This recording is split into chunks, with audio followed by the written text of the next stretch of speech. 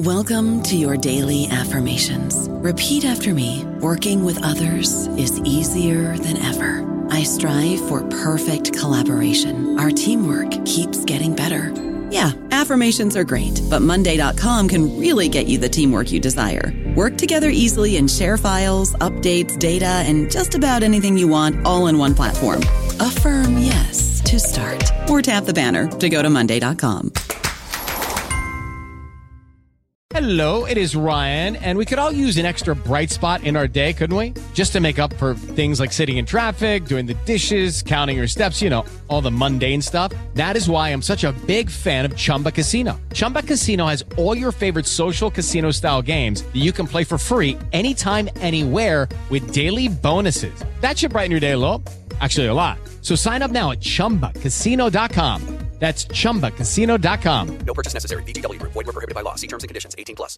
Hello, everybody. This is Marshall Poe. I'm the editor of the New Books Network, and I'd like to tell you that we have a new and improved website. It has two new features that we think you'll love. One of them is a vastly improved search engine, so that when you type in keywords, you'll get a bunch of episodes really quick. The other is the ability to create a listener account. And in that listener account, you can save episodes for later listening. So you can create a kind of listening list. We think these features are neat and we think you'll enjoy them. Please visit the site today. Welcome to the New Books Network. Hello and welcome to another episode on the New Books Network. I'm one of the hosts, Dr. Miranda Melcher, and I'm very excited today to be speaking to Dr. Mohammed Adhikari, for stumbling over my words right as we get started, which is not doing this book justice because this is an absolutely fascinating book titled Destroying to Replace Settler Genocides of Indigenous Peoples, out this year in 2022 from Hackett. This book is really interesting because it looks at colonial genocides quite specifically in a global perspective and over quite a long time period. So it's both a case study book and a book that's making a lot of interconnected arguments and somehow doing that without running 800 pages. So this is a interesting book that I think some people might be familiar with some of the case studies more than others, and really brings a lot of different things into conversation with each other, which is incredibly helpful in our understanding of settler imperialism, in our understanding of genocide, in our understanding of how these things interact with each other. So, Mohammed, I'm really pleased to welcome you to the podcast to tell us about your book. Hi, Miranda. Thank you for inviting me to participate in your podcast series. It's a great pleasure to be here. Just as an introduction, I can say that I'm a recently retired academic and emeritus professor of history at the University of Cape Town, who still teaches an undergraduate as well as a postgraduate course on settler colonialism and genocide. And I've also since 2010 been teaching between 1 and 2 courses annually on the same subject to Stanford study abroad students. Now, I have for some years been wanting to write a book on settler colonialism and genocide to serve as an introductory text to these courses, but never quite found the time to do so. But then in November 2018, when I was on the point of retiring, and after presenting a paper on settler genocide at a symposium of the New England chapter of the World History Association, I was approached by Professor Al Andrea, the series editor of the Critical Themes in World History series, to do a book on settler colonialism and genocide for that series. I jumped at the opportunity because I like the series, and the offer took care of the need for me to find a suitable publisher for the project. And it's a project I had been contemplating for a decade or so. And then little did I know that most of this book would be written under 2.5 years of lockdown of libraries, of archives, the closing of campuses, etc. And there could hardly have been a better time for me to write a book that drew largely on my 2 decades of teaching and the material that I generated, rather than archival and other forms of research. So this book will always stand out for me as the one I wrote during the pandemic. Now, I think that this book offers readers the best of both worlds in that it contains a good deal of my own thinking about the subject as a researcher and scholar, and therefore should be of interest to peers in the field, but it is also very deliberately written in language that is accessible to lay readers. And, a challenge in all of my books has been to present complex ideas in accessible language and to avoid the jargon that so often mars academic discourse. The book is also on a subject central to the making of the modern world, so should have wide appeal, especially to people living in settler societies. Thank you for introducing yourself and the book. I think that it's really interesting to kind of see what happens when people had projects that started before the pandemic and how that turns out.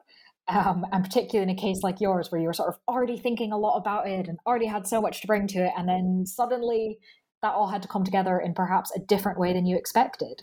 Yeah, absolutely.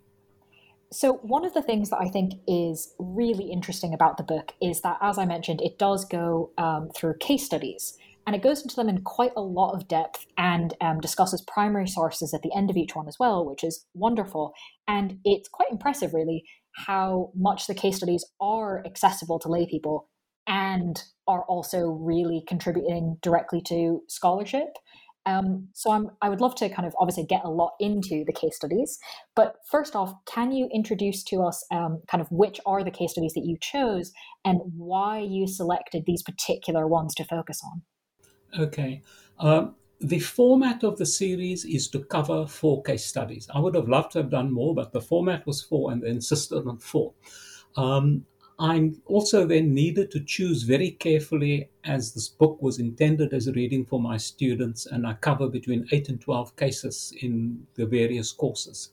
So an important consideration was to choose case studies that were central to my courses.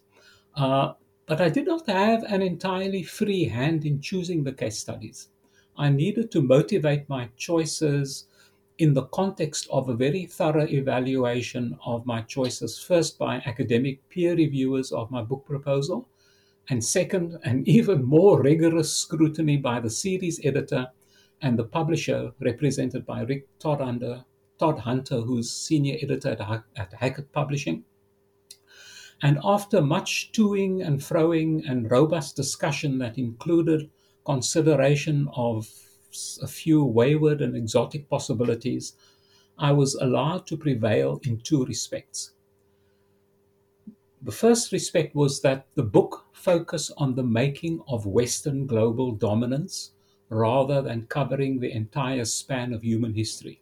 Now, that choice was important for me because it gives the book a clear thematic focus and a degree of coherence that the broader approach would not have had. To have done an all-inclusive study covering all of world history with only 4 cases would simply have resulted in a diffuse and rather erratic analysis, I think. Now, secondly, the choice of case studies we finally settled on in chronological order were, firstly, the genocidal destruction of indigenous Canary Islanders by Spanish invaders in the 15th century, which happened to be Europe's first overseas settler colonial foray in the modern era.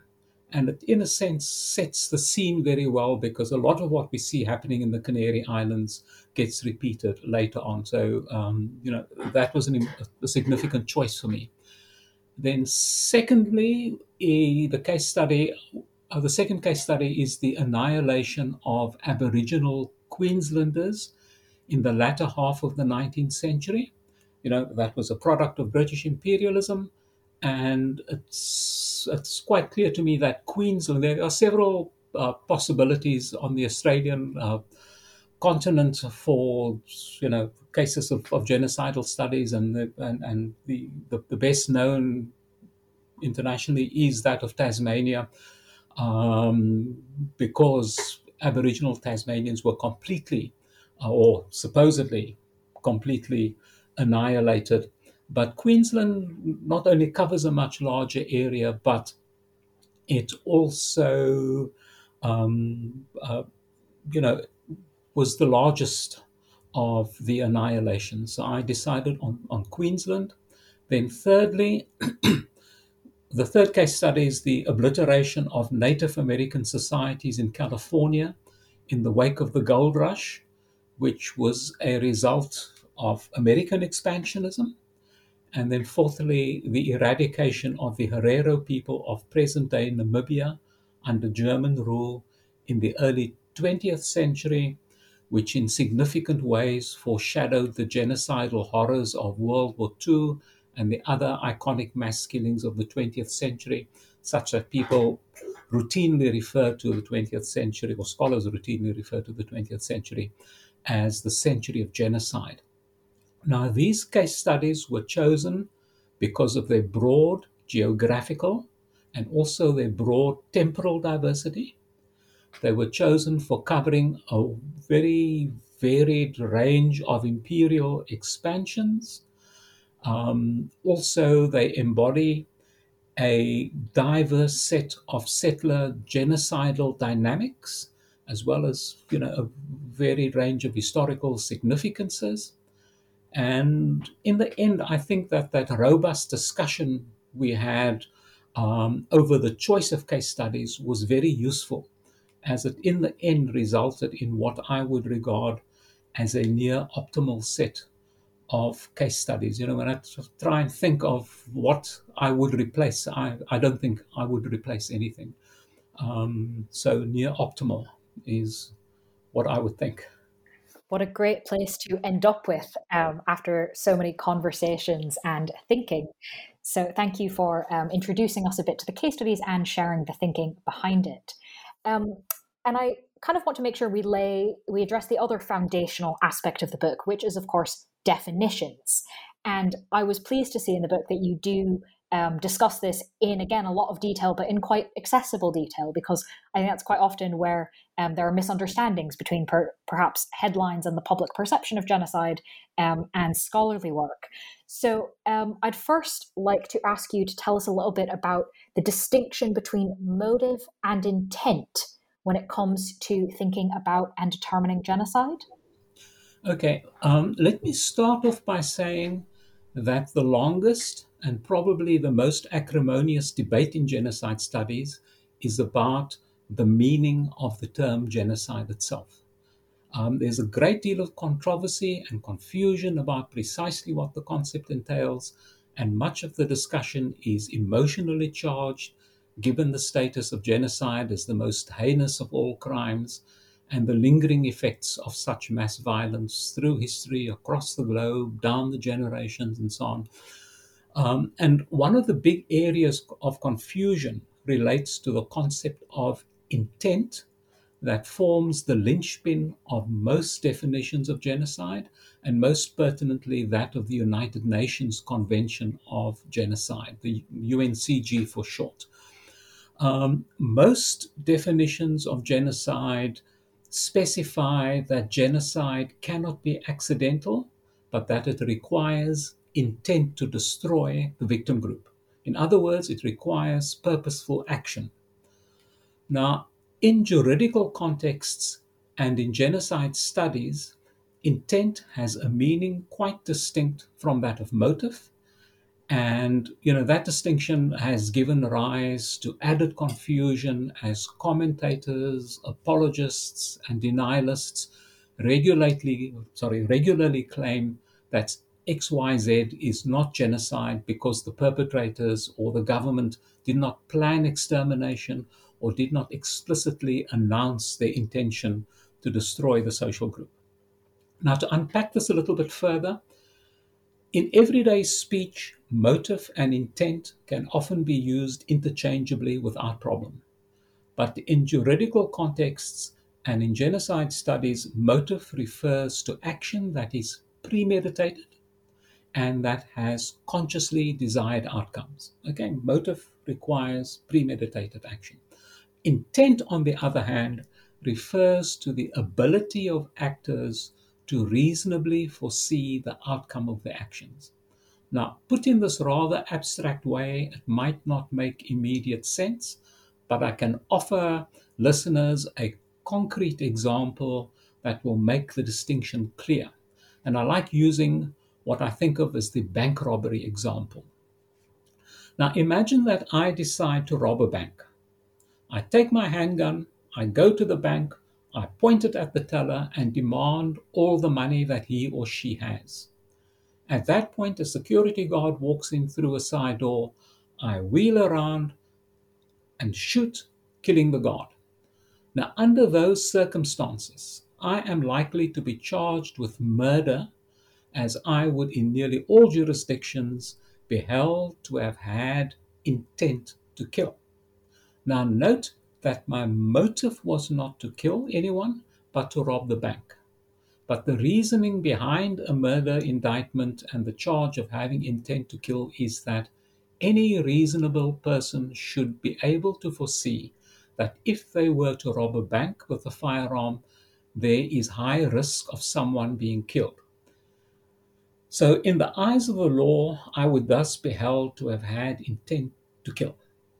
In a similar way, if settlers invade a territory without an explicit plan of exterminating the native population and wanting nothing more than to acquire land on which to farm, but in the process of conquest, they kill many indigenes, they starve large numbers of people to death by destroying their food sources, they confiscate their children, they rape women, they capture and enslave others, and in that way effectively destroy the society, then in my book, they had intent to commit genocide.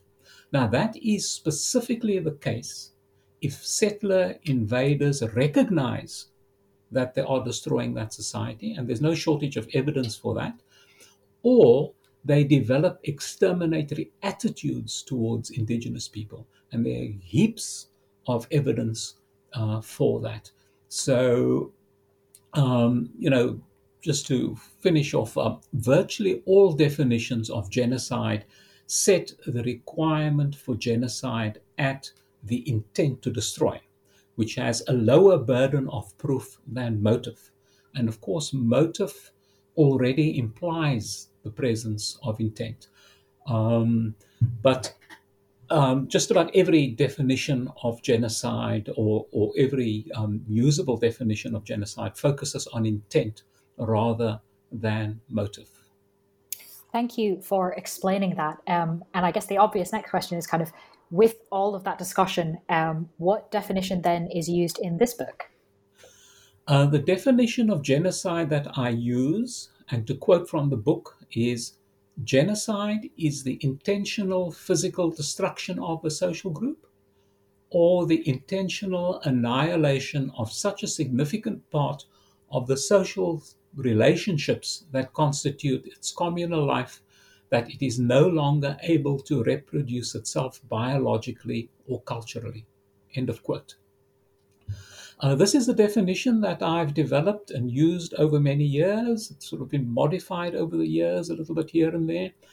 But as you will have seen, the emphasis is on social destruction rather than simply on killing, as is often the case in popular conceptions of the term. Now, in addition to lethal forms of violence such as murder, massacre, and starvation, or deliberate starvation, I should say, this definition also covers non-lethal forms of social destruction, such as child removal, enslavement, deportation, sexual exploitation, suppression of cultures, among others.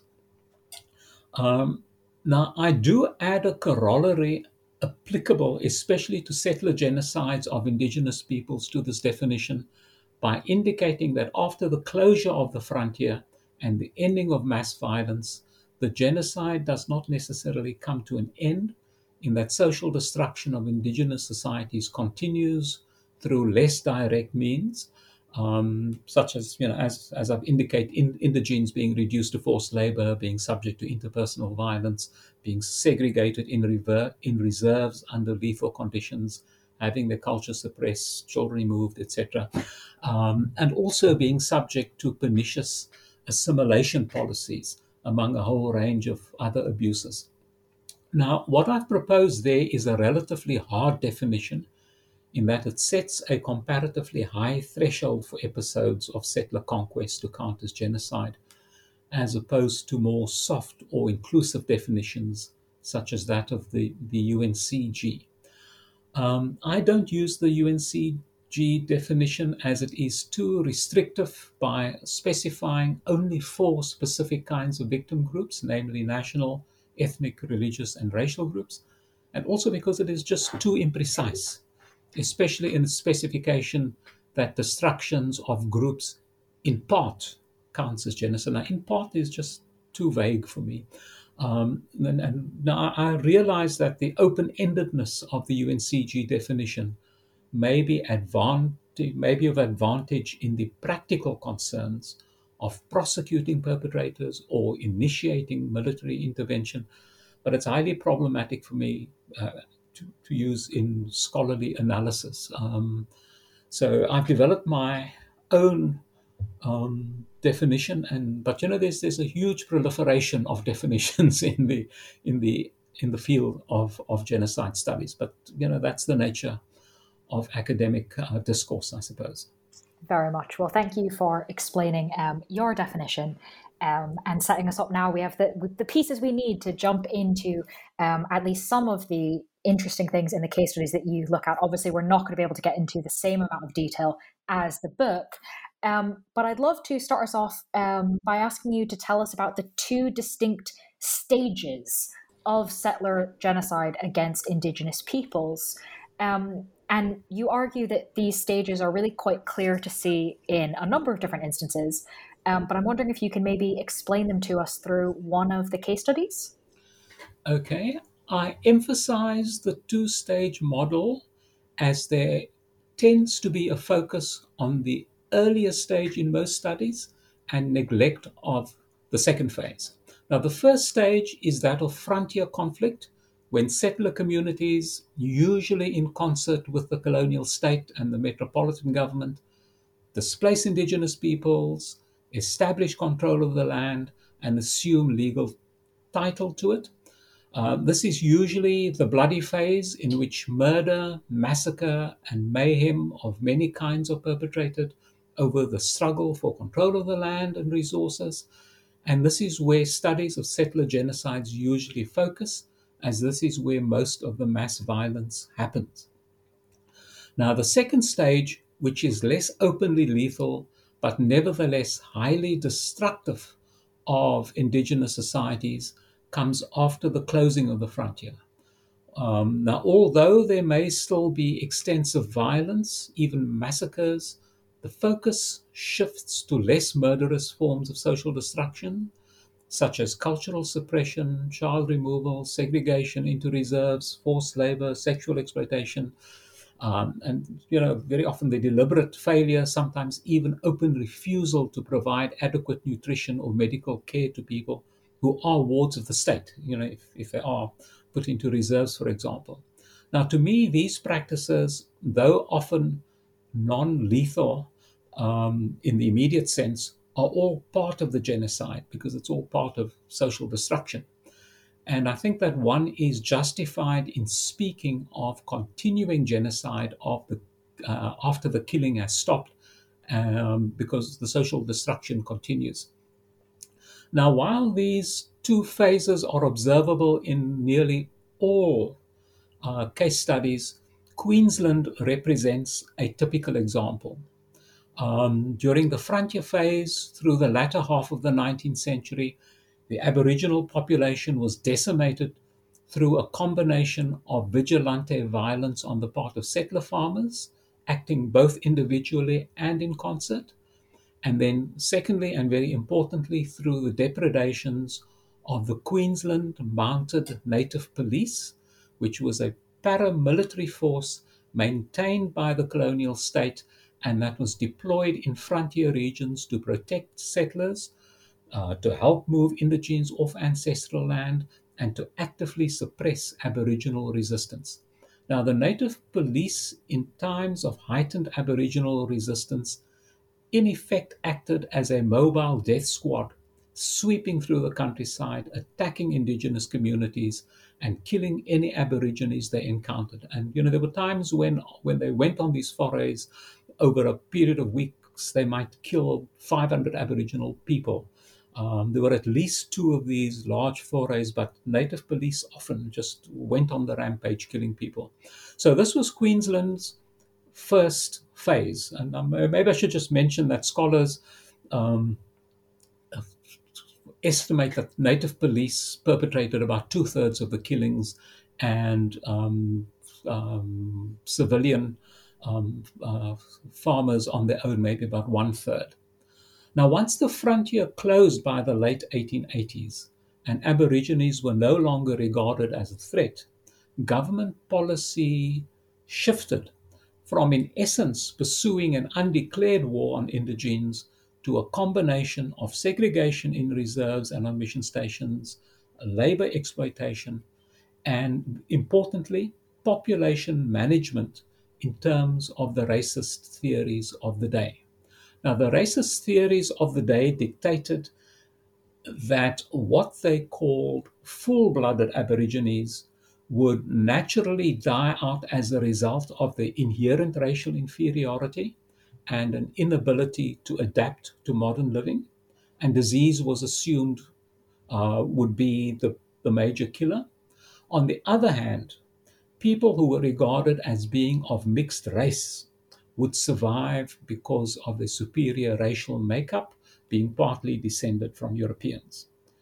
But the existence of these mixed race people was an embarrassment to the mainstream society, and they were expected to create problems in the future due to their supposed propensity for high rates of criminality, vagrancy, alcoholism, and other social pathologies because of their Aboriginal heritage. And the response of the authorities to this group was to embark on a program of assimilation, what they called, and I quote, breeding out the color, which they anticipated would take maybe 3 or 4 generations.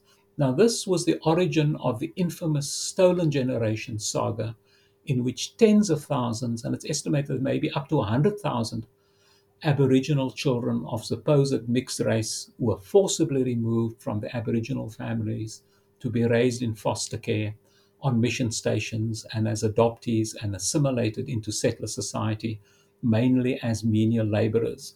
And of course, these poor kids suffered terrible abuse, of which the emotional and psychological trauma would be guaranteed.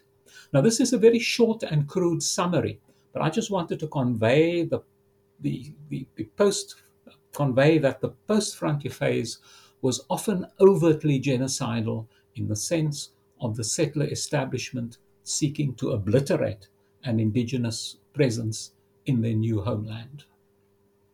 Thank you for explaining that. Obviously, the book does go into a lot of detail about how this plays out in a number of different contexts. But I think that summary gives us a good idea of the 2 stages and also some of the things that might sometimes be overlooked when thinking about genocidal actions or time. Yeah, just as a matter of interest, I mean, a little interesting factoid I can throw in is that in nearly all cases you've got this 2 stages, but in the Canaries you don't have the 2-stage happening effectively, because what happened in the Canaries is that with conquest they immediately enslaved the inhabitants, removed them from the island. There were 7 habitable islands, removed them from the island, sold them into slavery, and that was the end of that society. So there was only 1 stage there. Sorry for the interruption. No, a useful thing to be aware of, and I think that's one of the reasons it's a particularly interesting case study. But I do want to sort of continue the idea of some of the connecting arguments that you're making. And one of them that comes out in the book is around the role of market forces and the role, in a lot of senses, of capitalism. And you talk about the global market for commodities in particular as being a key driver of genocidal violence in settler colonies. Can you explain to us sort of how and why these things are linked? Yeah, the global market for commodities was a key mechanism for driving genocidal violence in settler colonies, in my opinion. In the first instance, it was the prospect of building a new and prosperous life producing commodities, be it wool, gold, or sugar, that motivated much settler migration to settler colonies in the first place. It wasn't the only reason, but it was, and increasingly became the major reason.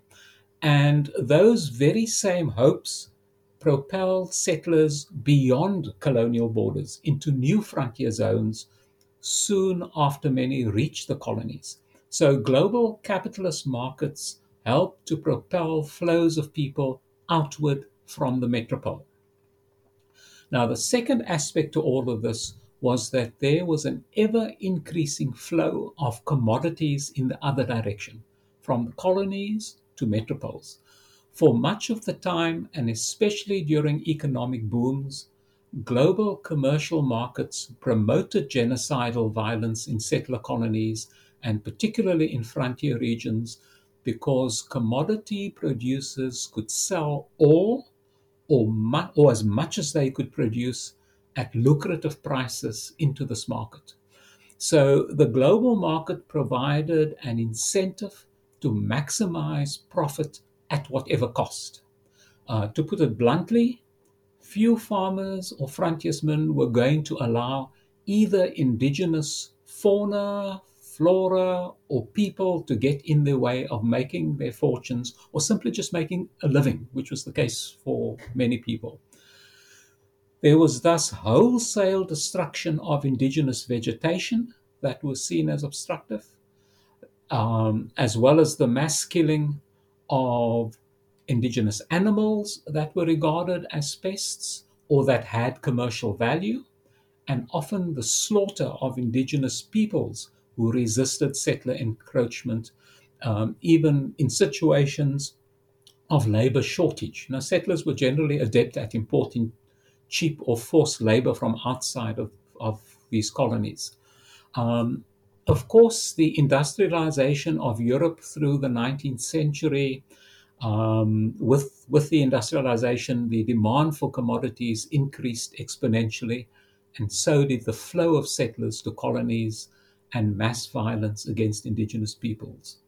And settlers were really most dangerous and most likely to resort to exterminatory violence when in full frothing boom frenzy during land and mineral rushes, as happened in particularly in the case, in our case studies in post 1848 California, and then especially from the 1840s into the 1860s in Queensland.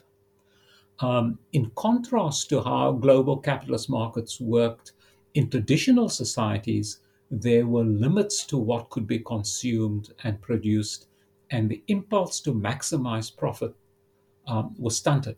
One thus does not have that kind of economically motivated rapaciousness in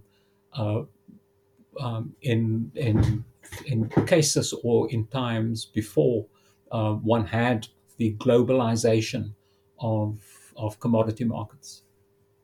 I don't know about you, but I'm very busy and I don't have a lot of time to cook. That's why I subscribe to Factor. Eating better is easy with Factor's delicious, ready-to-eat meals. Every fresh, never frozen meal is chef-crafted, dietitian approved, and ready to go in just 2 minutes. You'll have over 35 different options to choose from every week, including Calorie Smart, Protein Plus, and Keto. These are 2-minute meals. Factor meals are ready to eat and heat, so there's no prepping, cooking, or cleanup needed.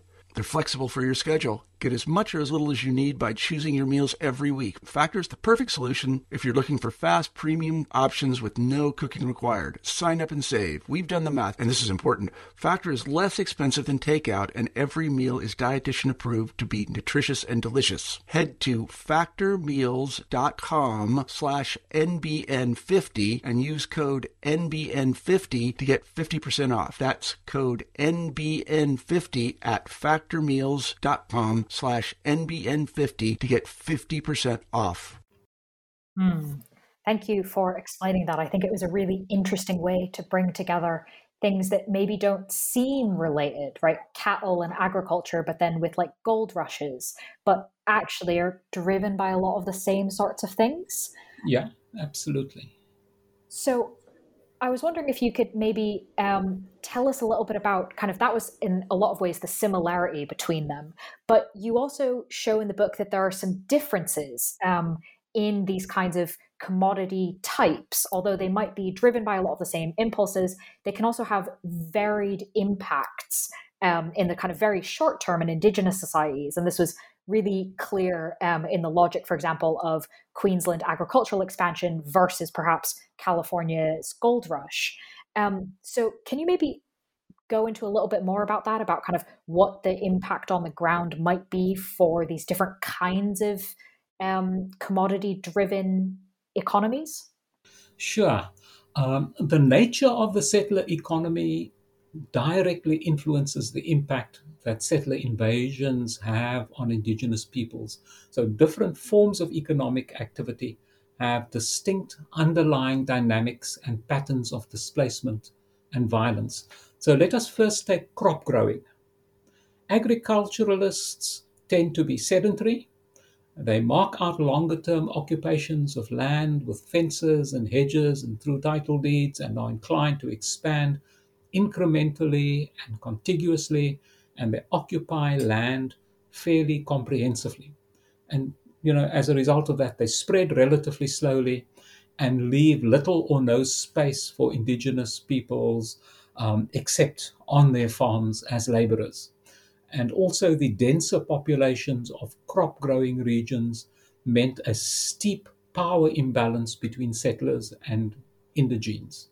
So crop growing is comprehensive but slow moving in its impact, and they can't move too far away from their markets because it's expensive and difficult to transport their produce. Now, commercial stock farmers, however, especially when entering virgin territory, moved much more swiftly and rapidly occupied sweeping expanses of land. And in drier ecologies, they occupied even larger expanses and tended constantly to be on the move in search for water and grazing. And also, of course, livestock degraded the ecology in a wide variety of ways and soon put indigenous peoples at risk of malnutrition and even starvation. But they did leave islands of space between sprawling landholdings, allowing some indigenous groups the very dangerous alternative of living off a combination of stock theft and foraging for a while, in any case. Now, while stock farmers tended to expand colonial frontiers speedily, they were vulnerable to indigenous attack because they tended to be spread across a large landscape in small, isolated groupings.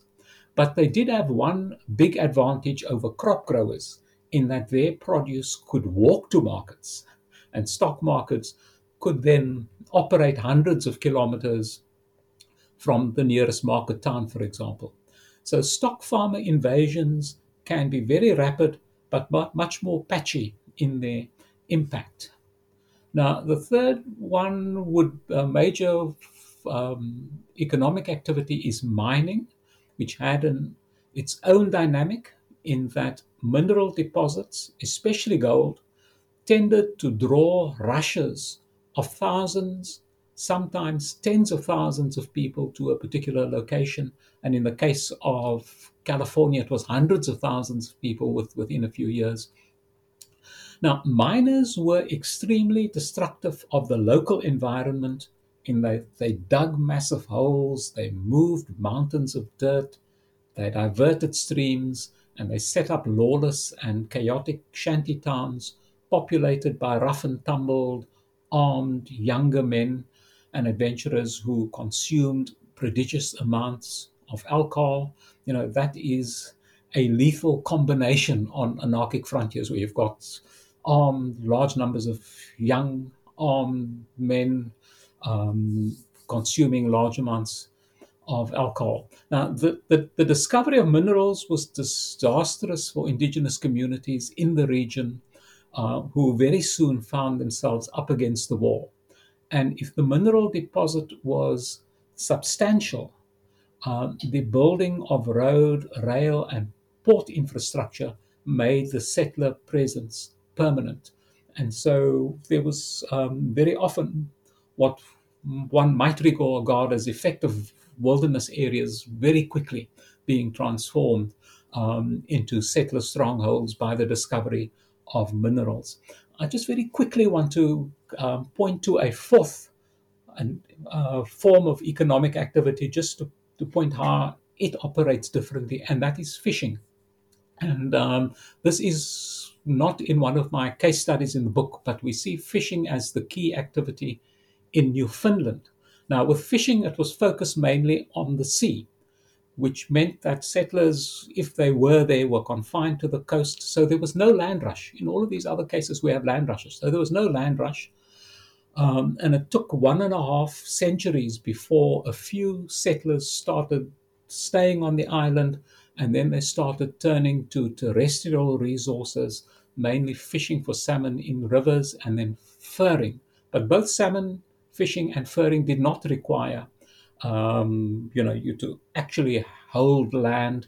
And the upshot of that is that you have a very different trajectory happening there, different dynamic, in that it took 3 centuries before settlers destroyed the indigenous Beothuk societies of Newfoundland. So, the different economic activities have different dynamics, but in all of these case studies, they in the end have the same effect, and that is of destroying indigenous societies. There are, of course, a few cases of failed settler projects where indigenous people are resilient and in the end are able to not only withstand the colonial presence, but in time uh, win back their freedom, as it were.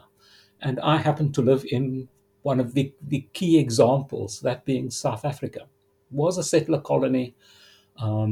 There was genocide committed against the hunter-gatherers or the San people that lived here. They destroyed the Khoikhoi society, but relationships with the Bantu-speaking peoples were very different. But that's a complex issue. I don't want to go into that. I just want to point out that there are different outcomes and different dynamics at play. I think that's really interesting. So I'm glad you've added that in. Thank you. And I want to think about sort of the idea of resistance and resilience, because the last chronological case study that you look at in the book does have essentially moments of that. As you mentioned, the last case study focuses on German settler genocide in Namibia. And you obviously detail much more effectively than I'm going to in the next sentence how there was actually difficult. The Germans actually had trouble colonizing. Initially, there were enough of them to impose really their will, and then there was also a pretty successful, at least for a while, rebellion against German settler dominance. But that doesn't end well, particularly for the indigenous group there. Obviously, otherwise it wouldn't be included necessarily in a genocide book. But I think one aspect of this case study that we haven't really talked about yet, and so I wonder if we can bring that strand in, is of course racism. And this is a pretty significant aspect of genocidal policies in settler colonies. And you do mention how it influences things in the other case studies as well. But I was wondering if you could help us understand the role of the ideology of racism in this particular case study and the particular sort of extreme genocidal policy that the Germans eventually pursued. Okay, yes, racism is a highly adaptable and variable ideology that changed in significant ways over the 6 centuries that the book covers. Now, the tendency over that period was for racial ideologies to become progressively extreme and rigid in depicting the European other, the savage other as inferior. And whenever I use the term savage, it will be in very heavy quotation marks, please. Now, from the start of European colonization through to about the late 18th century, the so-called savage was seen in very negative, but nonetheless ambivalent ways as clearly inferior, but with at least a theoretical chance of improvement, and the negative image was softened by the notion of the noble savage. But then we see that changing from the late 18th century onwards with the rise of the biological sciences during the Enlightenment. And we see that the image of the savage now becomes unmitigatingly negative, as racial difference was no longer seen as a matter of varying climates or different cultures, but the result of the biological nature of peoples, and thus hard baked into their very essence, and thus unchangeable. So, that is one of the sort of dark sides of the Enlightenment, as it were, in that it gave rise to racial science. Then, from the late 19th century, this utterly negative view evolved to a further extreme of what became known as social Darwinism. Now, this variant of racism, social Darwinism, drew on Darwin's ideas of natural selection and applied it to human society.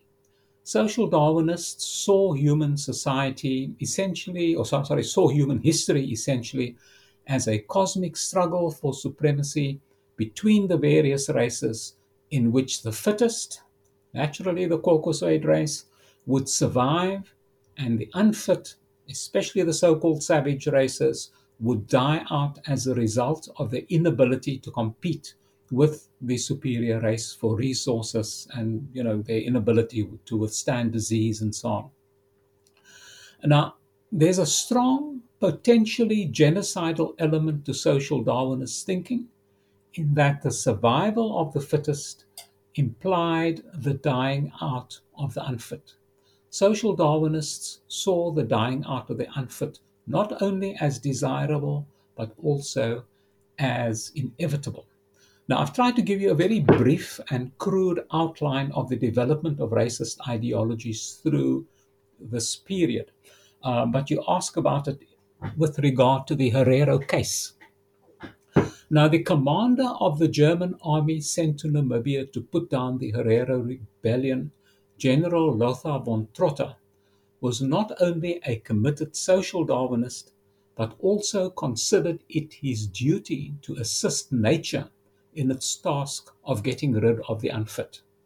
He thus conducted his campaign in an explicitly social Darwinist fashion, in that he actually tried to exterminate the Herero and publicly announced his intention of doing so through his infamous Vernichtingsbevel or extermination order. Now, it's quite a long saga, and I'm not going to go into it in detail, but the upshot of it was that about 80% of Herero died as a result of German depredations, most of it under von Trotta himself. Now, von Trotta did not fully succeed, and the Herero managed to reconstitute themselves as a community, today approaching a population of perhaps 300,000, giving the lie to social Darwinist expectations. That's just a brief outline. I don't know if you want any more detail. No, I think that's brilliant. Thank you for explaining that to us. I think it's a really important piece of this case study, and as you said, in general. And so, speaking kind of general things, as we come towards the end of the interview, I'd love to ask you a few things about, I suppose, the big picture of the book. And the first is about what can we understand by looking at all of these case studies, and in general in this study, about the role of law in spurring Indigenous elimination efforts in settler colonies. Okay, colonial legal systems operated in two ways to disadvantage Indigenous communities in settler colonial situations. In the first instance, during the frontier phase, the absence of the rule of law favored settlers who had superior weaponry and the backing of the colonial state, and they could use that those resources to confiscate land and perpetrate violence against indigenes with impunity. Remember that the frontier is defined by the absence of state control, and because the state is the entity that implemented the rule of law, frontier zones are by definition free of legal jurisdiction of both the colonial and metropolitan states. In Julie Evans's words, the frontier is a place where, and I quote, lawlessness is the law. Now, that is the situation during the frontier phase. Then, once the frontier has closed and the colonial state asserts its authority over the area, usually through the police station, the courthouse, cadastral maps, and the like, the legal system, both de jure and de facto, dispossess indigenous peoples and usually subject them to all kinds of discriminatory treatment meant to exploit and control them. And these laws were quite draconian, as the book spells out in all of the case studies. It is noteworthy that in both Queensland and California, legislation deceitfully professing to protect indigenous people with names such as, Act for the Protection of, intentionally did the exact opposite. What we see in German Southwest Africa is that the native ordinances dispensed with such niceties and openly spelt out the oppression that Herero were to be subjected to in brutal detail. And in the Canaries, the privileges of conquest was in effect the law.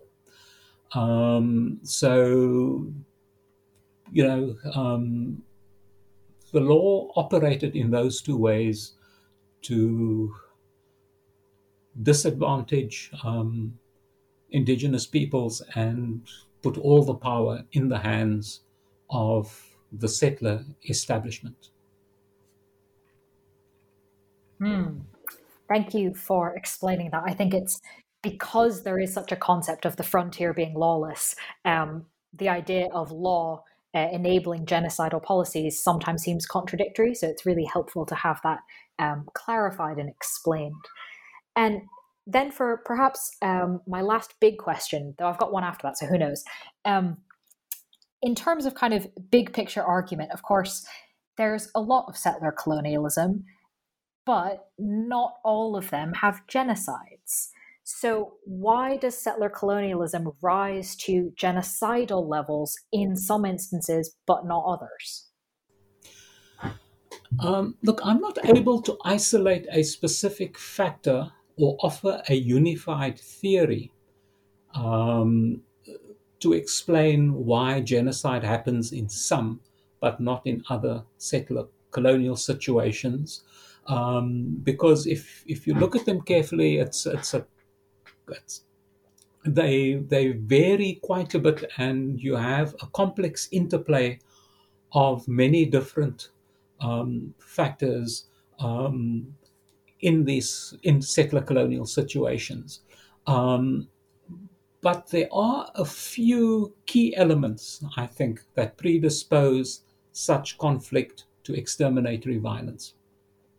As I've sort of indicated before, I think a significant factor tipping the balance towards genocide is the degree to which the settler colony was integrated into the global economy and the degree to which settler communities could benefit through commodity production for that globalizing market.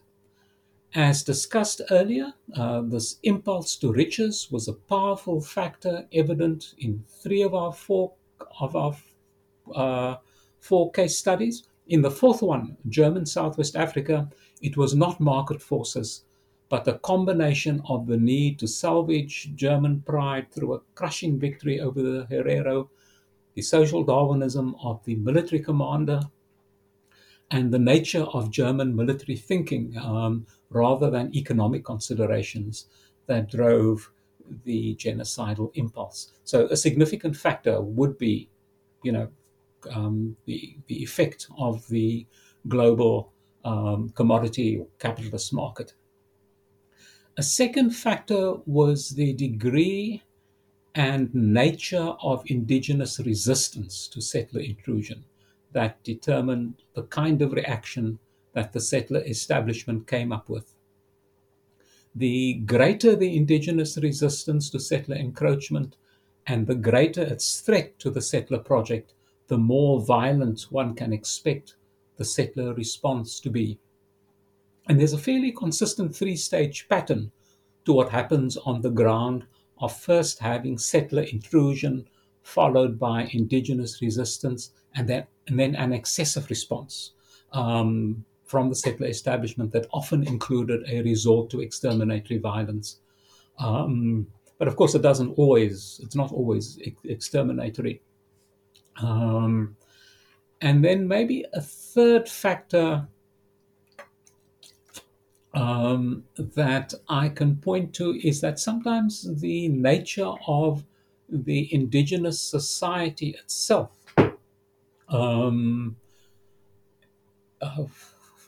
lends the conflict to a genocidal outcome. And this is particularly true of hunter-gatherer societies. When you're talking about small-scale societies, any form of substantive violence against them by its very nature then takes the form of total war against them. Hunter-gatherer societies, for example, don't have standing armies. So, you can't have battles as such. The only way to get at a hunter-gatherer society is to attack the society as a whole, to go after bands and perpetrate violence against the band rather than just fighters. And so I think that I'm not able to identify any sort of unifying thread or theory or a specific factor. I think one needs to look at each case on its own merits. I think that makes a lot of sense, but also some of the factors you highlighted as being significant to look at are also really useful. So again, I think there's really a lot to get out of this book from a lot of different perspectives. And so I just have one question left, I suppose, hopefully not the hardest question that I've asked so far, which is, you mentioned at the beginning that you've had an amazing career and you are recently retired. Congratulations. I hope you get to enjoy that. So is there anything you want to tell us about your current projects or things you want to point people towards? Or maybe is there something amazing about retirement that you want to tease all the rest of us to look forward to?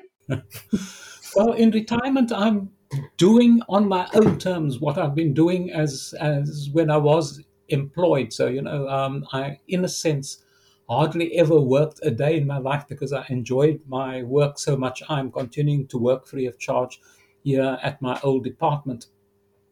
But since finishing the book, I've completed studies of the genocidal destruction of the Beothuk people of Newfoundland by British settlers. And I've gotten some way into the destruction of the Selknam people of Tierra del Fuego. Now, both of those are for chapters in edited volumes that I've been invited to contribute to. But now that I have completed a case-based study of settler genocides, I will probably next embark on a set of comparative thematic studies of the phenomenon globally. And the sorts of themes I will probably look at are the means whereby settlers gain control of the land. And, that's a key issue because settler colonialism is a land-centered project. I'm interested in how civilian settlers organize themselves to commit mass violence and the role of vigilante violence in all of this. I think an obvious thing to look at would be the gendered and generational aspects of the violence. An important issue that needs unpacking is the role of disease in the destruction of indigenous societies, because apologists and denialists keep on harping on disease as the the destroyer. But in fact, your disease needs to be looked at in the context, or its impact needs to be assessed in the context of colonial violence. Then maybe, an interesting theme would be that of child confiscation, because it varies so much across case studies.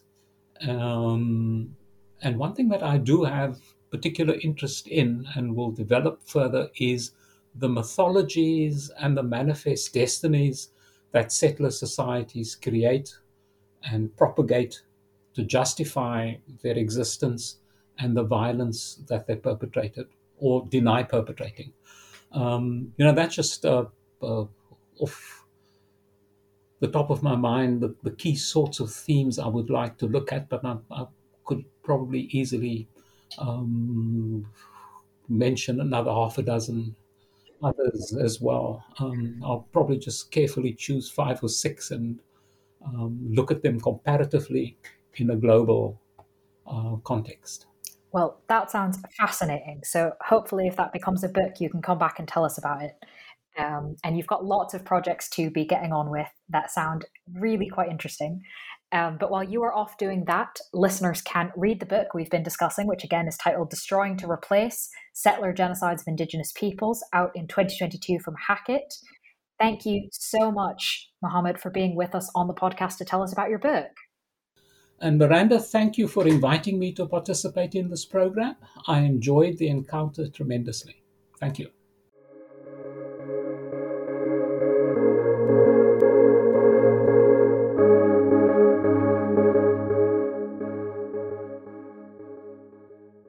It is Ryan here, and I have a question for you. What do you do when you win?